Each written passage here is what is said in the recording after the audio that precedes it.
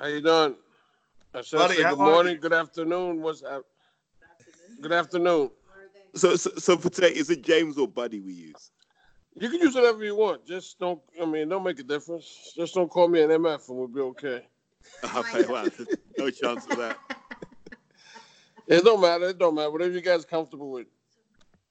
How are you? You good? I'm great, baby. I can't complain. Well, here you got the boys in the gym. Yes, they're keeping me busy. I got a bunch of guys getting ready for fights, so just maintaining, and keeping the guys on their toes. What's your focus at the moment? Are you working with the younger lads, or when are you getting ready for Sergey? Yes. Well, Sergey's training now, but yeah, I got a young kid fighting for the junior NABF title next Saturday. Who's that? Give him a shout out. His name is Adam Lopez. All right, cool. We'll keep a lookout. Yes, and right now a couple of little fights in between, but right now just getting starting to get Sergey ready for Yarde. That's how you pronounce his name. Yard. Yeah, There's no yard. It's just it's yard. Okay, just getting ready for him. Have you got a date that you're working towards? They say late June, but you actually just tell me, look, this is where you got to be, and that's it. So what are you assuming that's going to take place over in Russia? Excuse me, those are the rumors. Yeah. But again, you just get the man ready. Yeah, exactly. Yeah. What do you know So about Yard? What's your take on him? Because Terry, who's on the call with us, is quite the Yard fan. Well, I got a couple of guys over here in America that love him as well. I just know that he's a young man who can fight, and I look at him as a guy that's everybody's dangerous, no matter who you are. If you got one eye, one leg, you're still dangerous. So So we know he's dangerous. We know that he's someone that we got to take extremely serious, and that's what we're doing. Does Sergey buy into that as well? Does he believe that Yard is dangerous? Because over in the UK, let me give you the UK take on it. We don't know how good he is, or if he's good at all, because he's not fought anyone of a live nature, really. And so it's great that we're going to get to see him in that fight with Sergey, but we don't know what his ceiling is. We don't know if he's great or average, and I guess we'll find out that night. But is that your view on him, or do you see him as a real live threat? To me, everybody's a live threat. Because you're fighting for all the marbles now. You're fighting, we all dream of becoming a world champion and fighting for the world championship. So everybody's a threat. So, I don't believe in taking anyone lightly. What kind of fight are you going to prepare him for? Because Yard's so powerful and so squat. And, you answered it by telling me that he's powerful and squat. Don't listen to me. I'm terrible. Don't listen to me. Don't base it on that, buddy. We're not going to stand there and slug with him. That would be quite stupid. The key would be to really outbox him. So, Buddy, quick question. I think one of the things I noticed now that you're working with Sergey is he's reverting back to that jab that he's always seemed to have. Like if you watch some of his amateur fights, very, very good Russian 1-2 merchant. That's what we call them in the UK. And It looks like, I think maybe under John David Jackson, he was trying to give the Americans a bit more of a style they were comfortable with at the expense of maybe what he really believed in. And what I've really liked about watching Kovalev sort of post the defeat to Alvarez is just how that jab's back and you see the effect it has on people. So imagine in this fight, my question to you in this fight is, are you looking to do anything super special, or will it just be, old school, back to the fundamentals, win this fight with the basics? Well, if we had two left hands, we'd be hitting them with double jabs all the time. You know what I mean? At this stage of the game, you keep it basic. You know what I mean? He's been fighting a long time. And I think the problem, what happened was he started knocking everybody out. So when you get guys that start knocking everybody out, they get away from what got them there. You know what I mean? And I said to him, listen, what happens if you hit a guy and he don't fall down? Then what do? He said, it makes sense, buddy. And then one day he sent me a video of one of his amateur fights. And he's like, boy, this is me. And I'm like, what happened to this guy? Let's go back to this guy and sharpen it up. Be smart, make it a chess match. You don't got to go in there and make everything a war.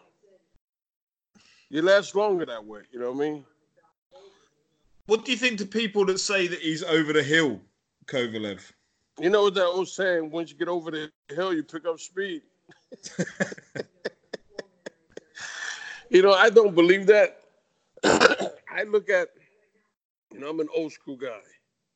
So I look at a fighter's reactions to punches. Most importantly, I look at his legs. If you know what you're looking at, here's the key statement. If you know what you're looking at, and you look at a fighter's legs, you can tell if it's there or if it's not there. You look at his time and reaction, you know what I mean? And you can say it's not there. Mentally for him, it might be there. For all of us, I'm 55. Mentally, I think it's still there, but in reality, I know it's not. So you really have to look at the fight. And if I felt that that's where he was, I'd have told him. I mean, I'm the type of guy, I tell any fighter that I work with, if I ever hand you a cigar, you know it's time to quit. Has anyone ever taken it? No, they all begged me not to give him the cigar. But then I had one guy, he went and bought his own. He said, look, I beat you to it, buddy. I said, okay. What do you know of Yard's trainer, Tunde? Have you seen anything? Because he's quite outspoken, outrageous. He's made claims that Yard is better than Andre Ward. Do you pay any notice to any of that? Not really, no. I mean, I guess, he has all the confidence in himself and his fighter, which he should. Do I pay attention to it? No. I focus on what I have to do. Yeah. So how are you going to manage the load? Because I imagine if you don't know what date the fight is, it's very hard to work out when Sergey needs to peak. And he's spoken before, I know he's spoken about it in Russia, that he feels under John David Jackson, he might have overtrained for certain fights and left his best performances in the gym. So how do you manage his training when you don't have a definite fight date yet? Well, what we do is, we just go up and down with the training. I mean, not too hard, not too light. Just steady, until we find out something. And then once we find out something, we gradually pick it up. Then once we get to where we need to be, we stay right there. We don't overdo it. So you employ some of the methods of the old school guys, where you start, yes, where mostly what do I see, as opposed to what's on the spreadsheet, if that makes sense. Exactly. I mean, in the old days, guys trained every day, so they get called for a fight. They're already halfway in shape. And back when I was fighting, we was in the gym every day, with or without a fight. We was in the gym 6 days a week. So if you get called for a fight, say 4 weeks away, you don't got to put your foot on the gas right away because you're halfway there already. Am I right in believing, buddy, you don't watch fight tapes? You don't do any, you don't watch what the opponent's doing? No. And why is that? I believe in preparing for any and everything. If you're in war and you prepare for one thing from the enemy and they don't do it, what happens? You're shit out of luck. Excuse my language. Better yet, when Hannibal conquered Europe, they thought Hannibal, the only way he can get across was by ocean, correct? And what did Hannibal do? He came through the Alps. And bam, it was a wrap. So you just got to prepare for any and everything in war. And Hannibal was smart enough to use elephants. Where does Sergey rate among the fighters that you've trained in the past? I know there were some incredible names that you worked with, Gatti, Malignaggi, etc. How the Kovalev that you've kind of inherited and got hold of, where does he rank amongst those that you've worked with? he's smarter than most people give him credit for. You know, he does little moves in there, and I say, okay, do that again. And then he'll look at me like, all right, what did I just do? You know what I mean? He just does little things that, you know what I mean, that's like, wow. I mean, this guy can fight. Yeah. Do you involve yourself in his lifestyle? Because we've heard rumours of what his lifestyle might involve, of outside of training, outside of the ring, the kind of, you know, whether he's a fan of vodka, who knows? Do you involve yourself in that? No. When a fighter leaves the gym, I tell him you're a grown man. Is that a worry? I don't follow. No, I don't believe that, you know what I mean, I should have to follow you home or make sure you don't do this, make sure you don't do that. Because what's going to happen is it's going to show in the gym. I mean, and then when I start seeing it, then I'm going to say, listen, either it's going to be A or B. Yeah. I mean, they come in, if they're out drinking, you can smell it coming out of their pores. I mean, I've had fighters come in, they come to the gym on Monday and say, buddy, look, I went out drinking this weekend. I'm like, all right, I respect your honesty. But you can see it, you can see it in their eyes, because if you're drinking Saturday, you're damn sure drinking Sunday, hoping to sleep and then recoup by Monday, but it don't. So, you know, you know, but I've never had that problem, and there's been guys that I've trained that were world champions that be like, hey, coach, look, man, I went out over the weekend. I'm like, I respect that now. So you don't insist on a monk's lifestyle. It's not that I insist on it. I just believe that you're a grown man. You know what you have to do. Yeah.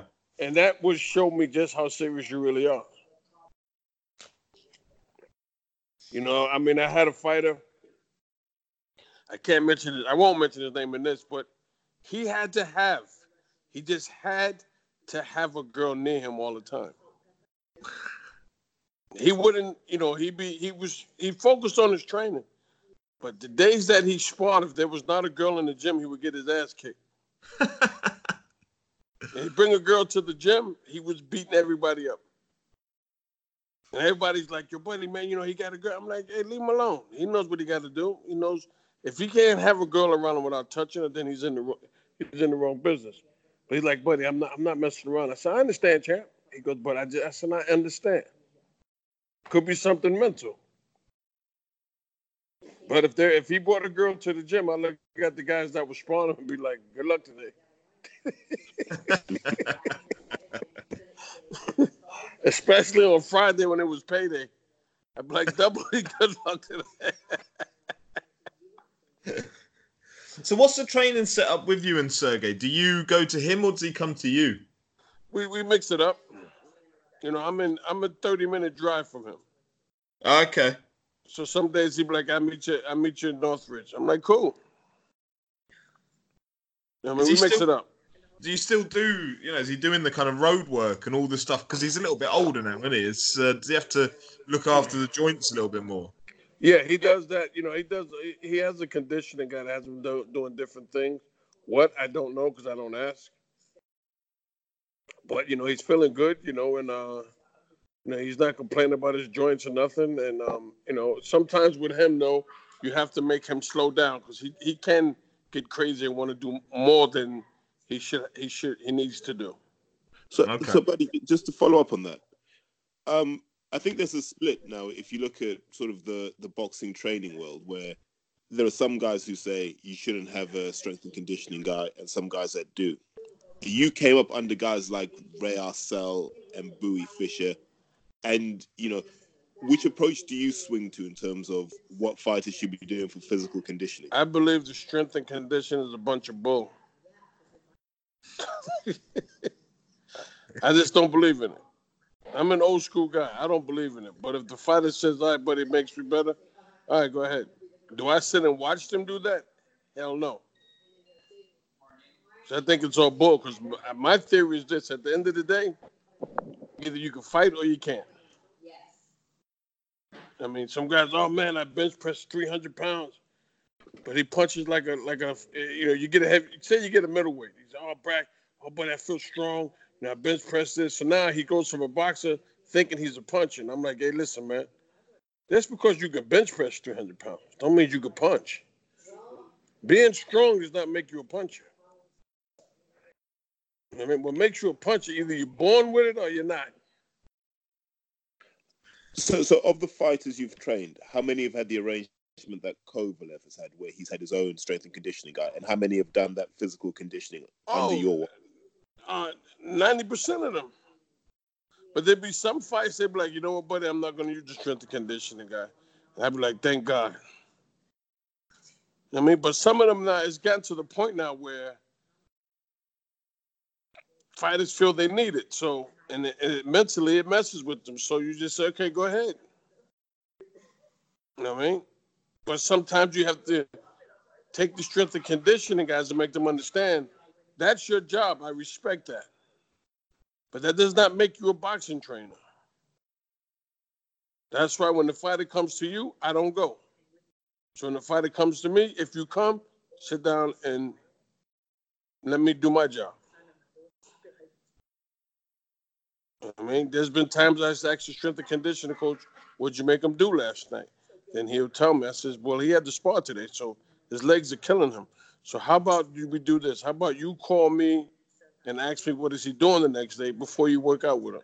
This way we're all on the same page. And, you know, I've had guys, they were all on the same page with me, but you get some strength and conditioning guys I've seen that they want to be the trainer as well. They want to take the trainer's job. And I've seen fighters listen to the strength and conditioning guy more than the trainer. And it's like, homeboy, you got to twist it. I mean, the strength and conditioning guy does his job, the trainer does his job, the manager does his job, the promoter does his job. Everybody should stay in their lane. How much of what you do as a trainer is influenced by how you were as a fighter? You know, it's not how I was as a fighter. It was what I was taught, and my experience of being around such great trainers, man. Ray Arcel, Bowie Fisher, Georgie Benton, Eddie Futch. I mean, you can't buy the knowledge that they gave me. You can't buy it. So I used to sit and pick their brains every chance I got. And then when they would tell me stuff, I would go back and try it as a fighter. I'm like, wow.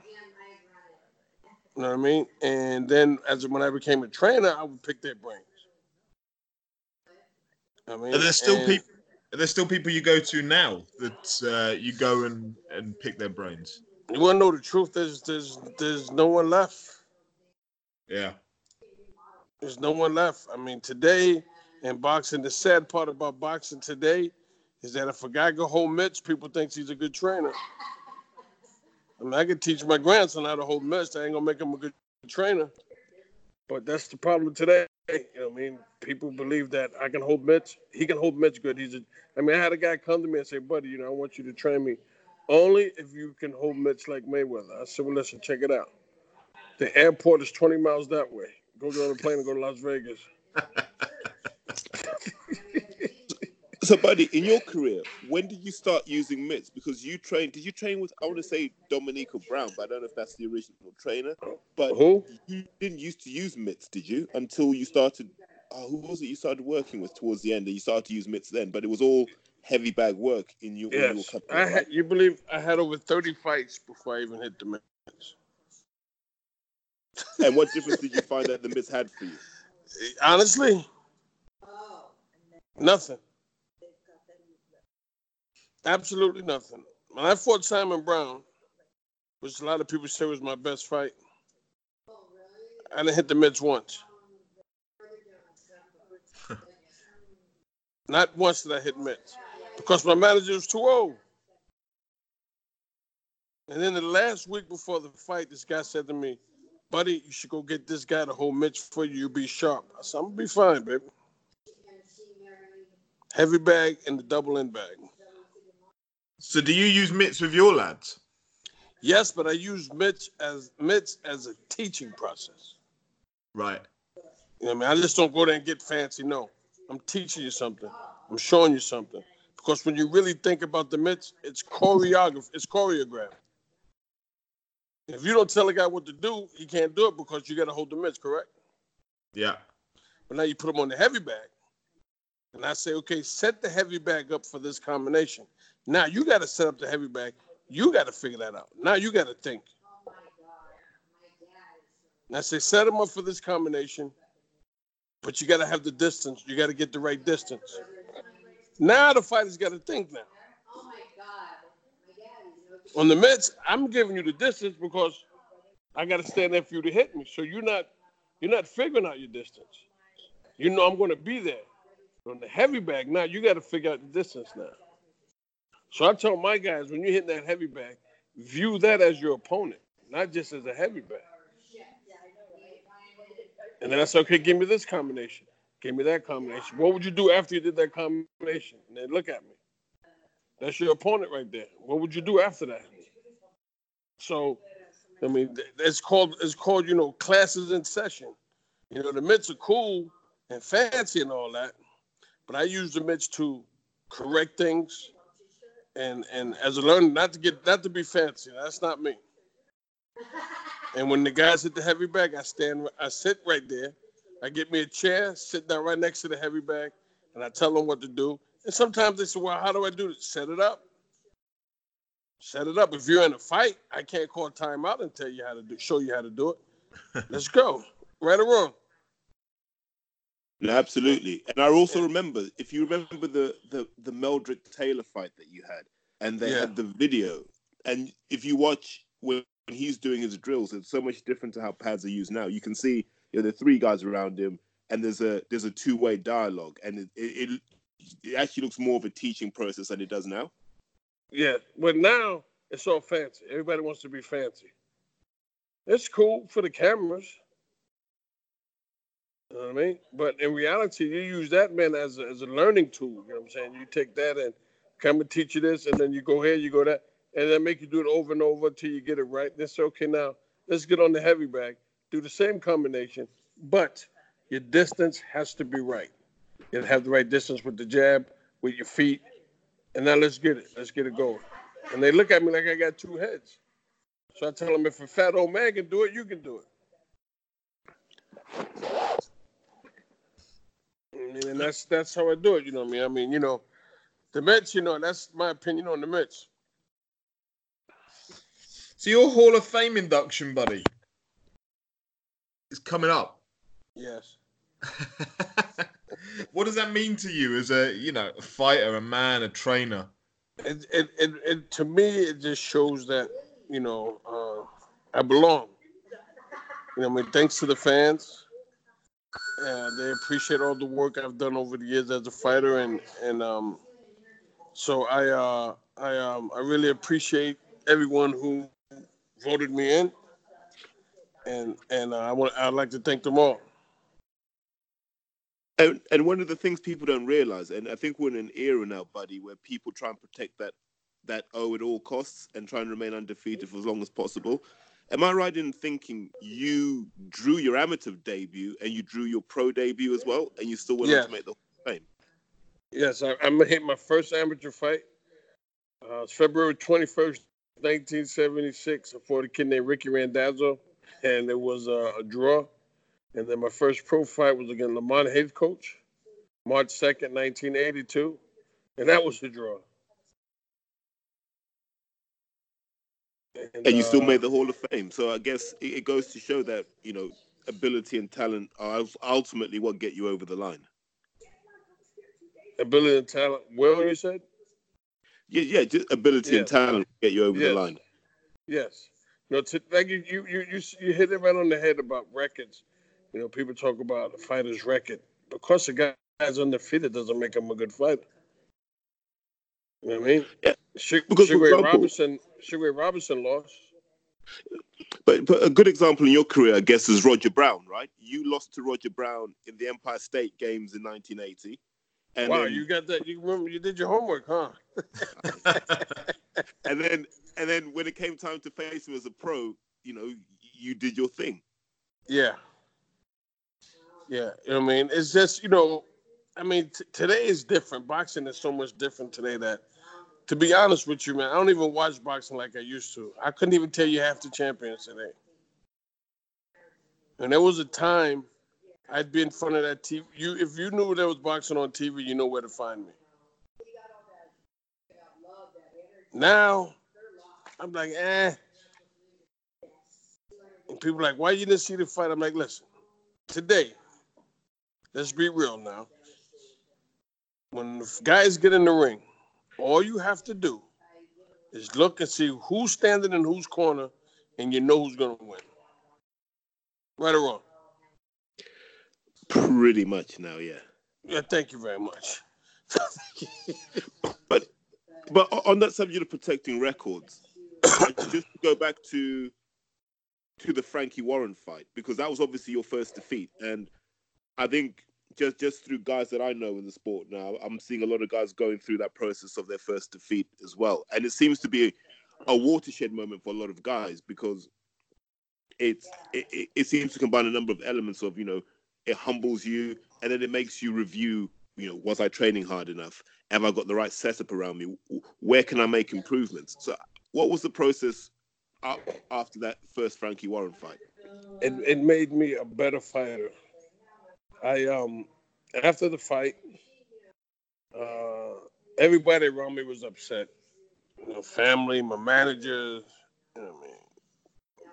Only one person I can honestly wasn't upset was a guy. He's a promoter. His name's Murad Muhammad. He said, "Champion, don't worry about it, champion." I'll never forget. He said, "Champion, don't worry about it." He gave me a hug. So we get out of the arena, and I told everybody, I'm going to walk back to the hotel by myself. I don't want nobody to go with me. And I walked that mile from the arena to the hotel. When I got to the hotel, the first thing I said to my manager was, "Get me another fight." I put it behind me. I realized what I did wrong. And I said, I'm going to go home for rest a couple of weeks, and I'm going to get back to the drawing board. And that's what I did. That fight was in July. My next fight was in September. I fought Sal Manby, who was a former world champion. Was that the fight where, was it Sal Manby who hit you with the body shot and basically said to you, you're not going to win by stoppage today. Just calm down. He said, slow your young ass down. He hit me in the liver, and I peed on myself, man. Wow. But and let me tell you, how old was he in that fight? I was 22. He was 39. Yeah. He was 39 years old. But when he hit me like he was 19 years old. I was like, damn. And I got in the clinch. Slow your young ass down. I'm like, okie dokie. Artichoke, no problem. I got a little beside myself. I went in for the KO. I said, I'm going to get him out of here. He had different plans. Because there were points where you were really unloading with those double right hooks. I think that's what you wanted to get him out with, right? It was those double right hooks to the body and to the head. After he hit me with that, you didn't see no more double hooks. You saw left jabs in boxing. But after that fight, I said, no one's going to beat me. After that fight, I said, no one's going to beat me. Because I learned so much in that one fight with him. Because he wasn't the best fighter I fought, but he was the smartest. Who was the best? I go with Pernell. Yeah. Was he smartest? Sal Manby, hands down. Was Pernell everything that we now think of him as? Pernell was a hell of a fighter, but what made Pernell even better was Georgie Benton. A lot of people overlook that, man. Am I right in thinking you have a Georgie Benton curse? Because is it 4 or 5 of your losses have come to Benton-trained fighters, right? Yes, but you want to hear something? Me and Georgie are great friends. God bless him. He's dead now. Me and Georgie were great friends. Before the second Pernell fight, he came to my room like 3 hours before the fight and gave me a fancy hat to wear. I mean, George, man, God bless, I love George. After the first Frankie Warren fight, he told me what I did wrong. When we got the rematch, we was at a press conference. I said, hey, George. He said, what's up, buddy? I said, remember what you told me I did wrong? He's like, yeah. I said, I corrected it this time. He just looked at me, and his favorite word was motherfucker. Yeah, you motherfucker. All right, motherfucker, we're gonna see, motherfucker. I said, all right, Georgie. So I'm telling you, George, I'm gonna get your ass this time. We'll see, motherfucker. And then after the first Pernell fight, he said, hey, motherfucker, come here. He gave me a hug. He goes, you almost ruined my masterpiece. He called Pernell his masterpiece. He said, you almost ruined my masterpiece. I mean, but he used to always tell my mother, God bless her, he used to always tell my mother, please let me train your son. He goes, I know you're the only one that can get your son to come to me. He goes, if I train your son, he'll be undefeated. Georgie, I loved him, man. He was a great guy, man. Great guy, man. They're a great trainer and teacher. A great fighter as well. Yes, he was a great teacher. And people ask me, why didn't he fight for the title? People don't know that Georgie got shot when he was young. Right when he was coming up the ladder to fight for the title, he got shot. I mean, it kind of, his career kind of went south after that. You know what I mean? But Georgie was the man, man. I mean, and then, him and Eddie Futch, Arcel, geniuses, man. Hey, go ahead. I'm sorry. I was going to say, just the depth in that sort of learning process. Because I think for the listeners, you're dropping just a lot of knowledge today. And one of the things I don't think people realize is the way you guys came up way back when in the early 80s. But, was it the Felt Forum where you pretty much cut your teeth, Yes. really got the learning fights. And what was that like? Because it's when I was in New York, those stories were almost mythical, the people who fought there and some of the fights that happened at the Felt Forum. Man, you know what? You can't really explain it, but every Thursday night, everybody in boxing, especially the old timers, they had one little area they will always sit. You can give them a ringside ticket. They was not sitting in their seat. There was one corner of the Felt Forum where they all sat every fight. So if you wanted to learn anything, you would go. It was behind the ringside. Matter of fact, it was behind the barricades. And you would sit there, you could see the fights good, but all the old timers from Times Square and Gleason's Gym, all the trainers, fighters, man, they all sat right there. And you could sit there and talk all the crap you want and learn so much. And if you was an outsider and bought a ticket and you came there with your ticket, the people would say, look, sit wherever. And you could say, this is my seat. No, it's not your seat. That guy got your seat. So either you sit here or you go someplace else. Because these old guys, man, you just had so many good trainers out of New York. You know who was a hell of a trainer? It was an old guy named Lee Black. Lee Black's son was the lead singer of the group Cameo.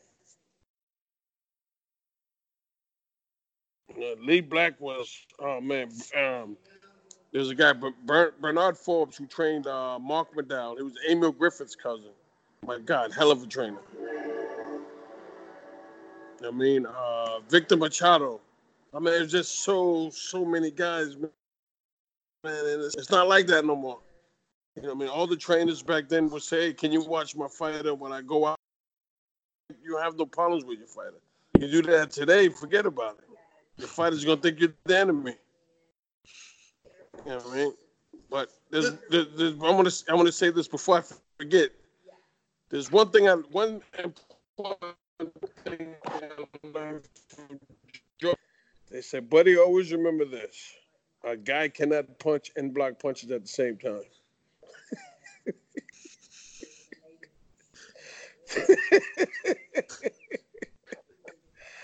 And that was the strategy to me having Antonio beat Roy Jones. Said he can't punch and block punches at the same time. So when he starts to punch, you punch.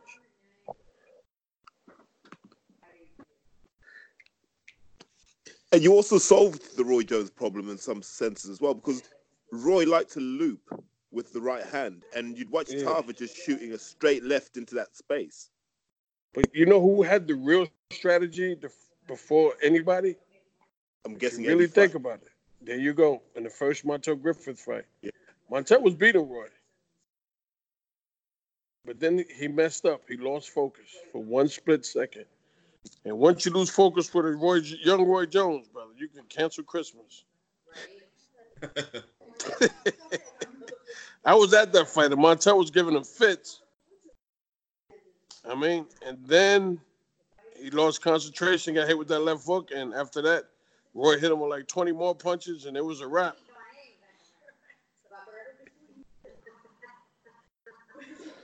But it's a rare skill, though, that ability to break down rhythm, which is rare, isn't it?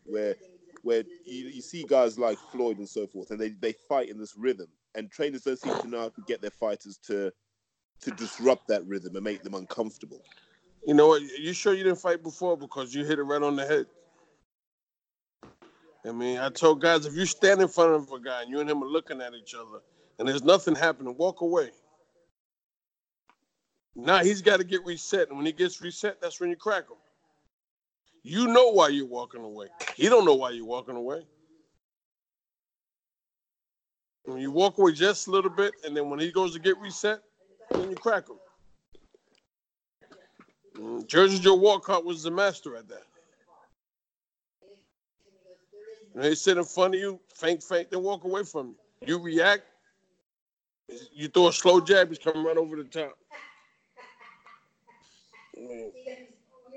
I mean, to this day, I still study those old fighters. And I come to the gym, and there's some fighters I can teach it to, and other fighters they have different styles. All right. What was Isaac Chilemba like to work with? Isaac was great to work with. The only thing was that he was just so stuck on Roy Jones. He wanted to be Roy Jones so bad. I'm like, Isaac, there's only one Roy Jones, baby. I'm not trying to change your style. I'm trying to make you understand that you're not going to win all these fights fighting like Roy Jones. You know what I mean? But he's a hard worker. I love him. I love the kid. Great guy.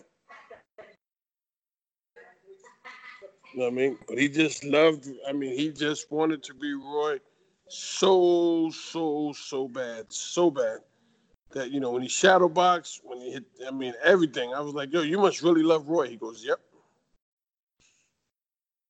If you tell him to go home and study a tape, he's studying Roy Jones. That's it. And there was a couple of fights I had to tell him, look, we can't be Roy Jones this fight. And he would listen. I got to give him that now. He would listen. I know he didn't like it, but I'm like, yo, if you want to win this fight, this is what you got to do. And he did it, and, listen, I have nothing bad to say about him. Great young man.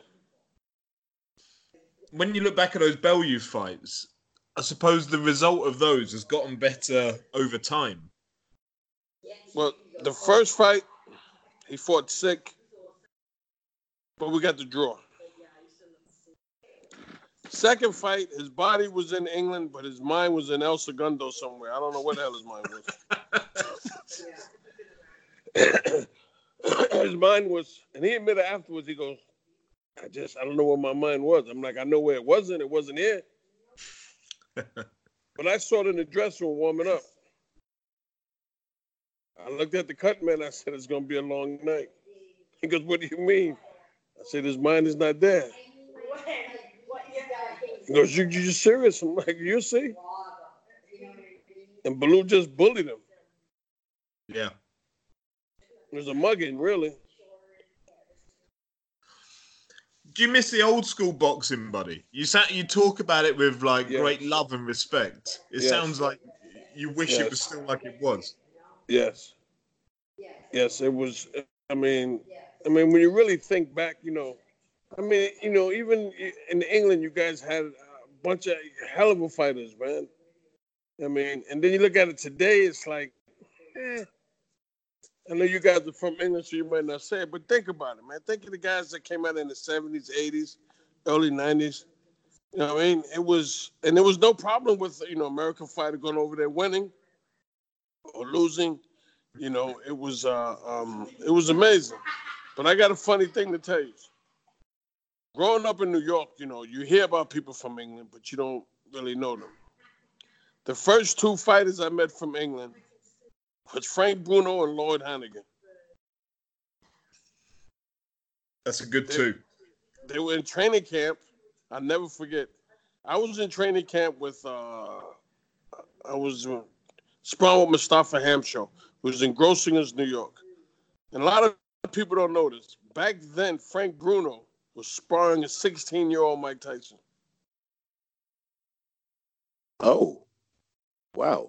There was an old trainer, Francis. That's George Francis. Yes. Yes, George Francis had Lloyd Hannigan there, and he had Frank Bruno there. Frank Bruno sparring partners. You ready? Young Joe Louis, Jeff Sims, and Mike Tyson. Mike Tyson lived in the Catskills. So,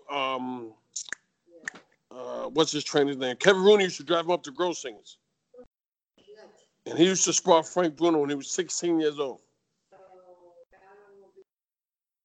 And that would have been early into Frank's professional career as well, I imagine. If Michael Tyson, 16, 83. Tyson, yeah. This was in 1983. Lloyd Hannigan was up there. I never forget Lloyd Hannigan. He had a baseball cap on with his name on the hat. He was flashy then. I mean, they used to train at 5 o'clock in the afternoon. I remember like it was yesterday, man. No, I'm lying. Michael Spinks trained at 5.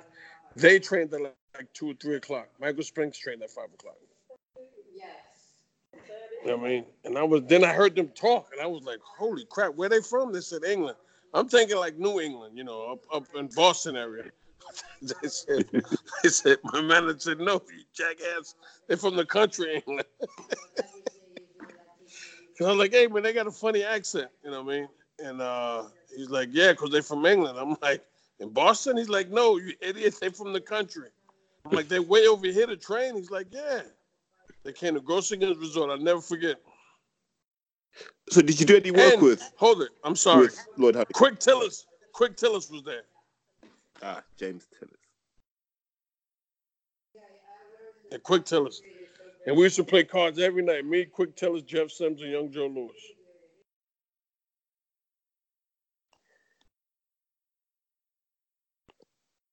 See, my memory's not that bad for no man. So when is your Hall of Fame induction, buddy? When you got that coming up? It's June 6th to the 9th. Awesome. And do you know who's doing it yet? It's going to be in Canastota at the Hall of Fame. I mean, the guy's Ed Brophy, but I think a guy named Don Ackerman, you know, does all the introductions and presents you with the ring. I could be wrong. Find out on the night. Hey, let me ask you guys a question. What is Lloyd Hannigan doing now, man? So I bump into Lloyd every so often. So he lives in Southeast London, and you will occasionally see him in a full-length fur coat with a big fedora hat and the cane. So Still? Yes, still. It might be the same one. I'm not sure. The last time I saw Lloyd, 2019.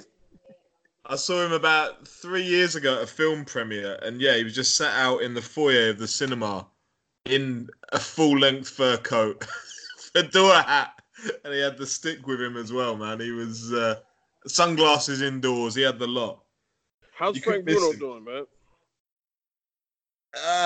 He's always on a roller coaster, I think, Frank. He's very, very hot on mental health issues. He suffered with them himself. He's got a charity going on.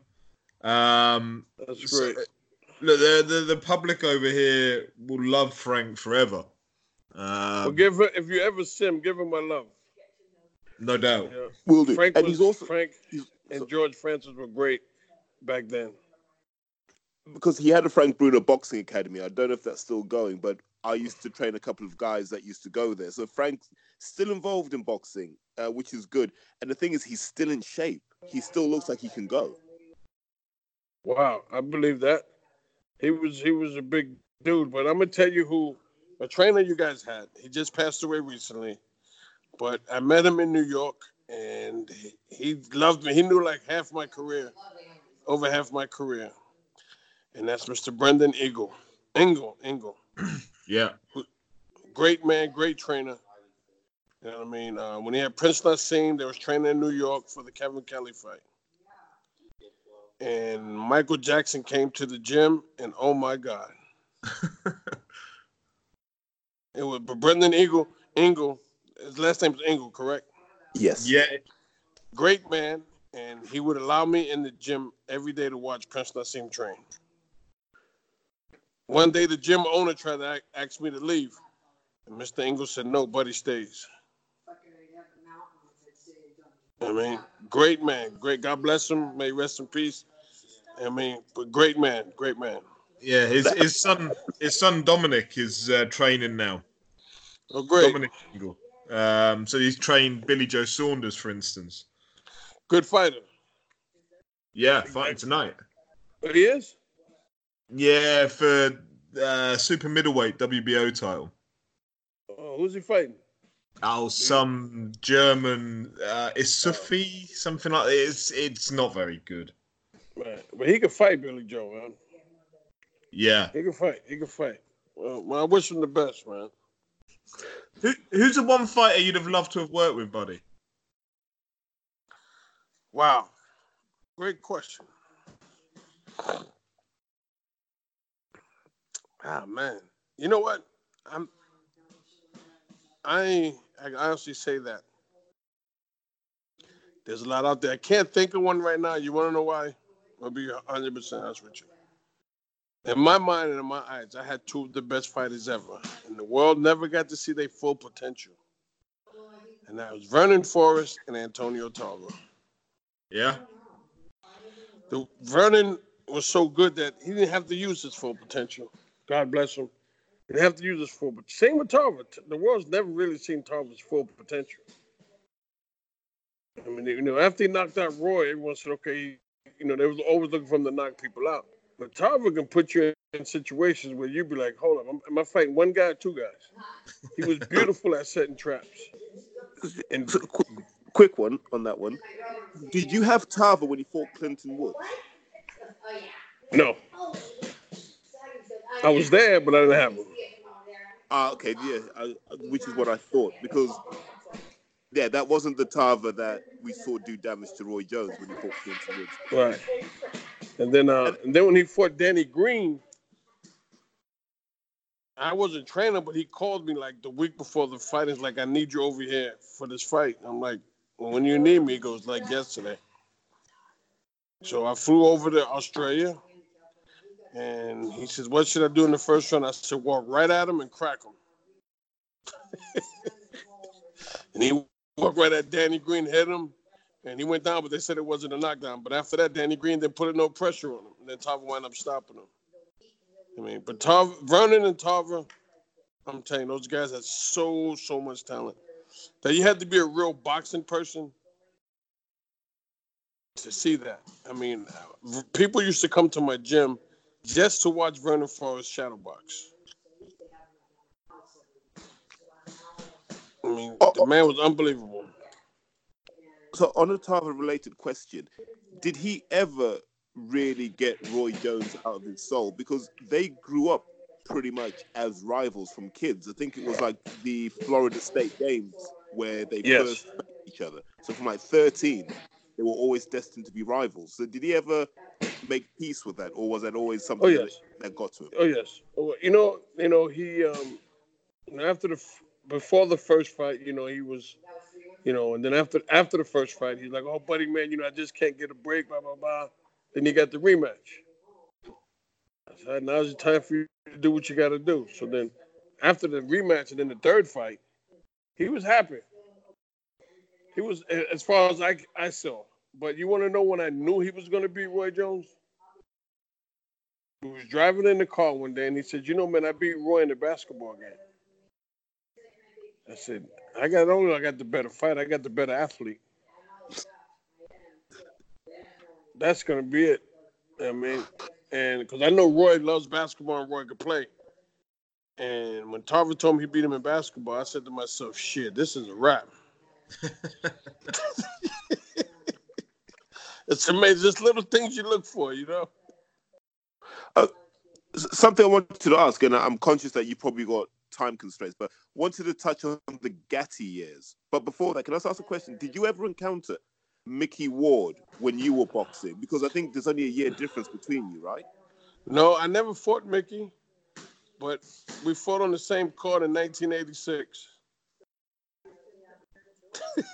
And then you wind up training the guy that goes on to beat him 2 out of 3.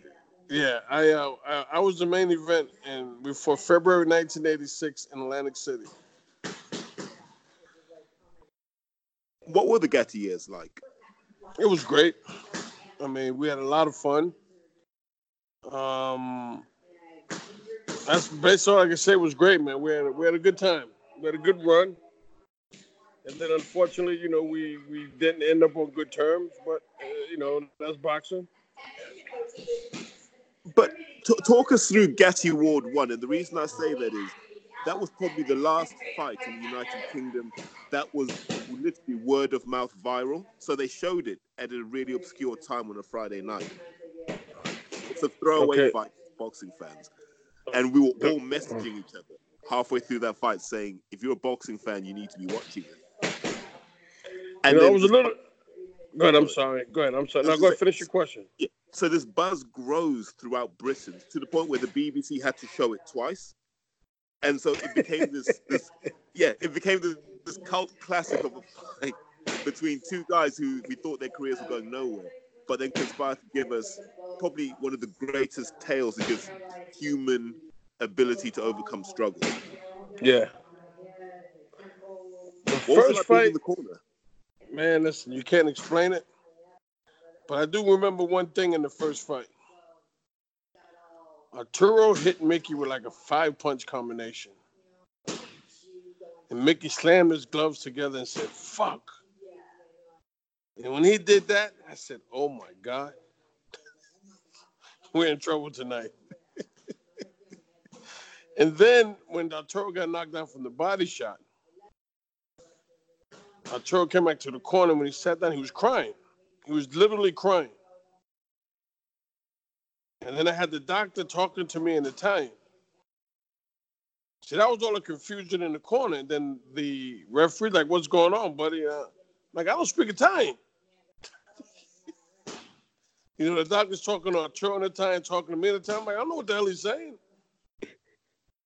I don't know if he did it to buy time, whatever the case may be, but it worked.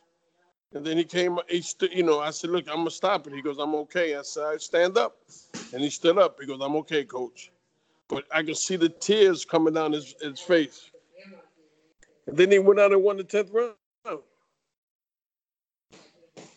And then, here we go now. You ready for this one? For the rematch, you know what he said? I'm not running on the treadmill anymore. I'm going to go outside and run the road the old school way. I said, thank you very much, sir. And then the second fight, you seen how that went. Then the third fight, we went through camp with a half-broken hand. And he was doing okay with his hand until he hit him on the hip and broke it again. But he managed to win that one. But I personally believe that, after that, no, I'm going to rephrase that. Because after that, he won the title. Then he beat Leija. And then Duran. Then he fought Floyd. And after that, he was never the same. It was a savage beating that he took from Floyd. It wasn't the same before the fight. The fight itself was the icing on the cake. You know what I mean? Yeah. And it was just the icing on the cake. I think that by the time he fought, right before he fought Floyd, I know that the trilogy caught up to him. Not that he would have beat Floyd. He wouldn't have beat Floyd anyway. But it caught up to him. Because I could see his training habits change drastically. Yeah, I mean, one day he wanted to train at 6 in the morning. Another day he wanted to train at 7 at night. Another day, let's train at 10 in the morning. I'm saying to myself, it's like a roller coaster. I mean, it's a roller coaster here. And I know people actually I think he's going to win. Yeah, I mean, of course I'm going to say that, but, I can see that, that it caught up to him. Did you ever see Floyd Senior at the Felt? I know he boxed there, maybe once or twice. I'm never really sure, but I know Floyd Senior definitely boxed. Yes, he fought a kid Felt. by the name. He beat a kid by the name of Jose the Threat Barrett. Floyd Senior beat him. I watched the fight. I didn't go to the Felt Forum night, but I watched it on the Madison Square Garden Network. And Floyd Senior beat the hell out of him. Yeah, I saw that. The kid never fought no more. He never fought no more after that. And I think people forget Floyd Senior could be a bad man when he wants to. Oh yeah, he can fight. You know what I mean? So Floyd can fight. Floyd Senior can fight. You know what I mean? So I believe that if DeRay Leonard wasn't around, Floyd could have been champion. No, you know what? I'm not even gonna say it. I'm lying. There was too many great welterweights out there. Floyd Senior was a good fighter, but there was too many. I mean, you had oh my God, you had Tommy Hearns. You know what I mean? And I think if it wasn't Ray Leonard, if there was no Ray Leonard, I believe Tommy Hearns dominates. And hold on, don't forget you have Roberto Duran. You know what I mean? So Floyd Senior wouldn't have beat no Duran. You know what I mean? Floyd Senior was like Roger. There were good pitches, but not good catches.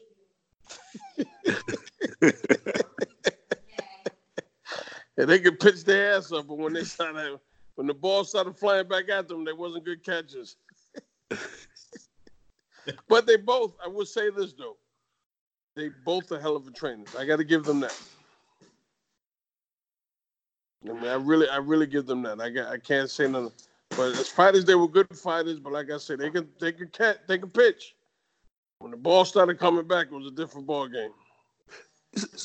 So, buddy, what do you think is the Mayweather secret? Because I know people talk about the shoulder roll, but the shoulder roll's been there for generations. Okay. It can't just be the shoulder roll. There must be something else. You know what the secret is?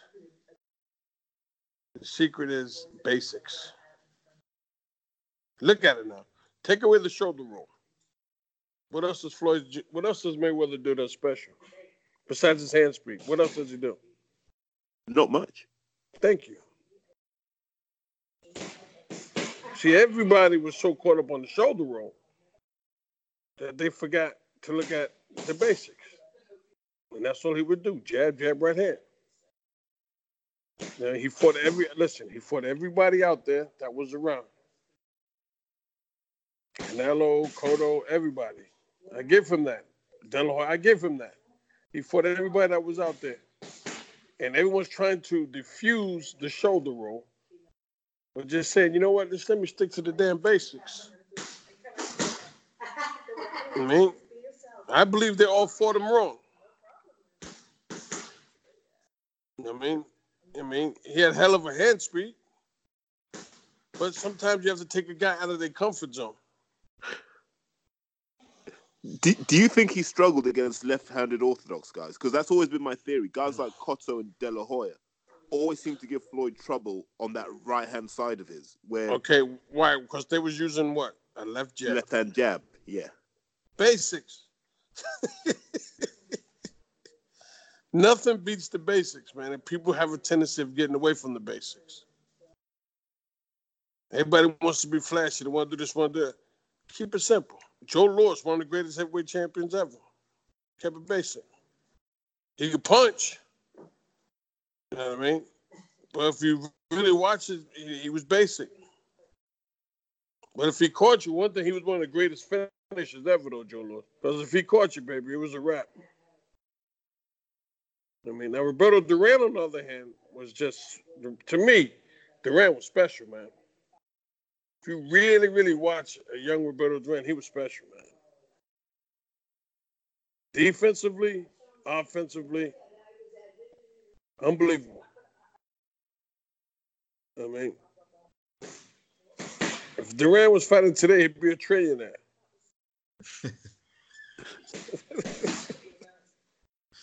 Listen, buddy, I'm conscious of time. We've taken up an hour of your day.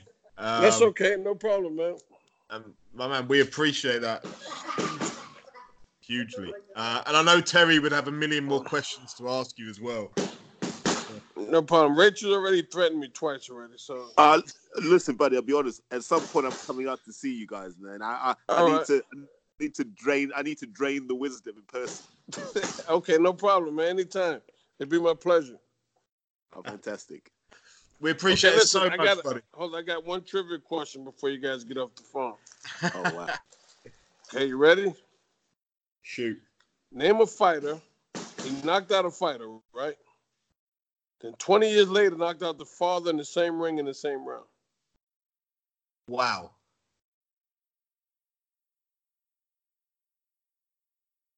Wait, say that again. I'm confused. He knocked out a fighter, right? Yeah. And 20 years later, he knocked out the son in the same ring in the same round. No. No, I haven't got that one. All right, think about it until I speak to you guys again. But hey, but I'm gonna tell you this though. It's not Archie Moore. Shit, right. We'll have to think about that. Yeah, think about it. And you know what? I'll have Rachel call you guys next week. I'll give you the answer. Anyone that listens into this. Okay, now listen. It could have been. I'm gonna make it easier. It could have been between 15 and 20 years later. But he knocked out the son in the same ring in the same round. Wow. I give it to you. It was Jersey Joe Walcott. He knocked out Phil Johnson, then knocked out his son Harold Johnson. Oh, wow. Wow. That's some all black guys.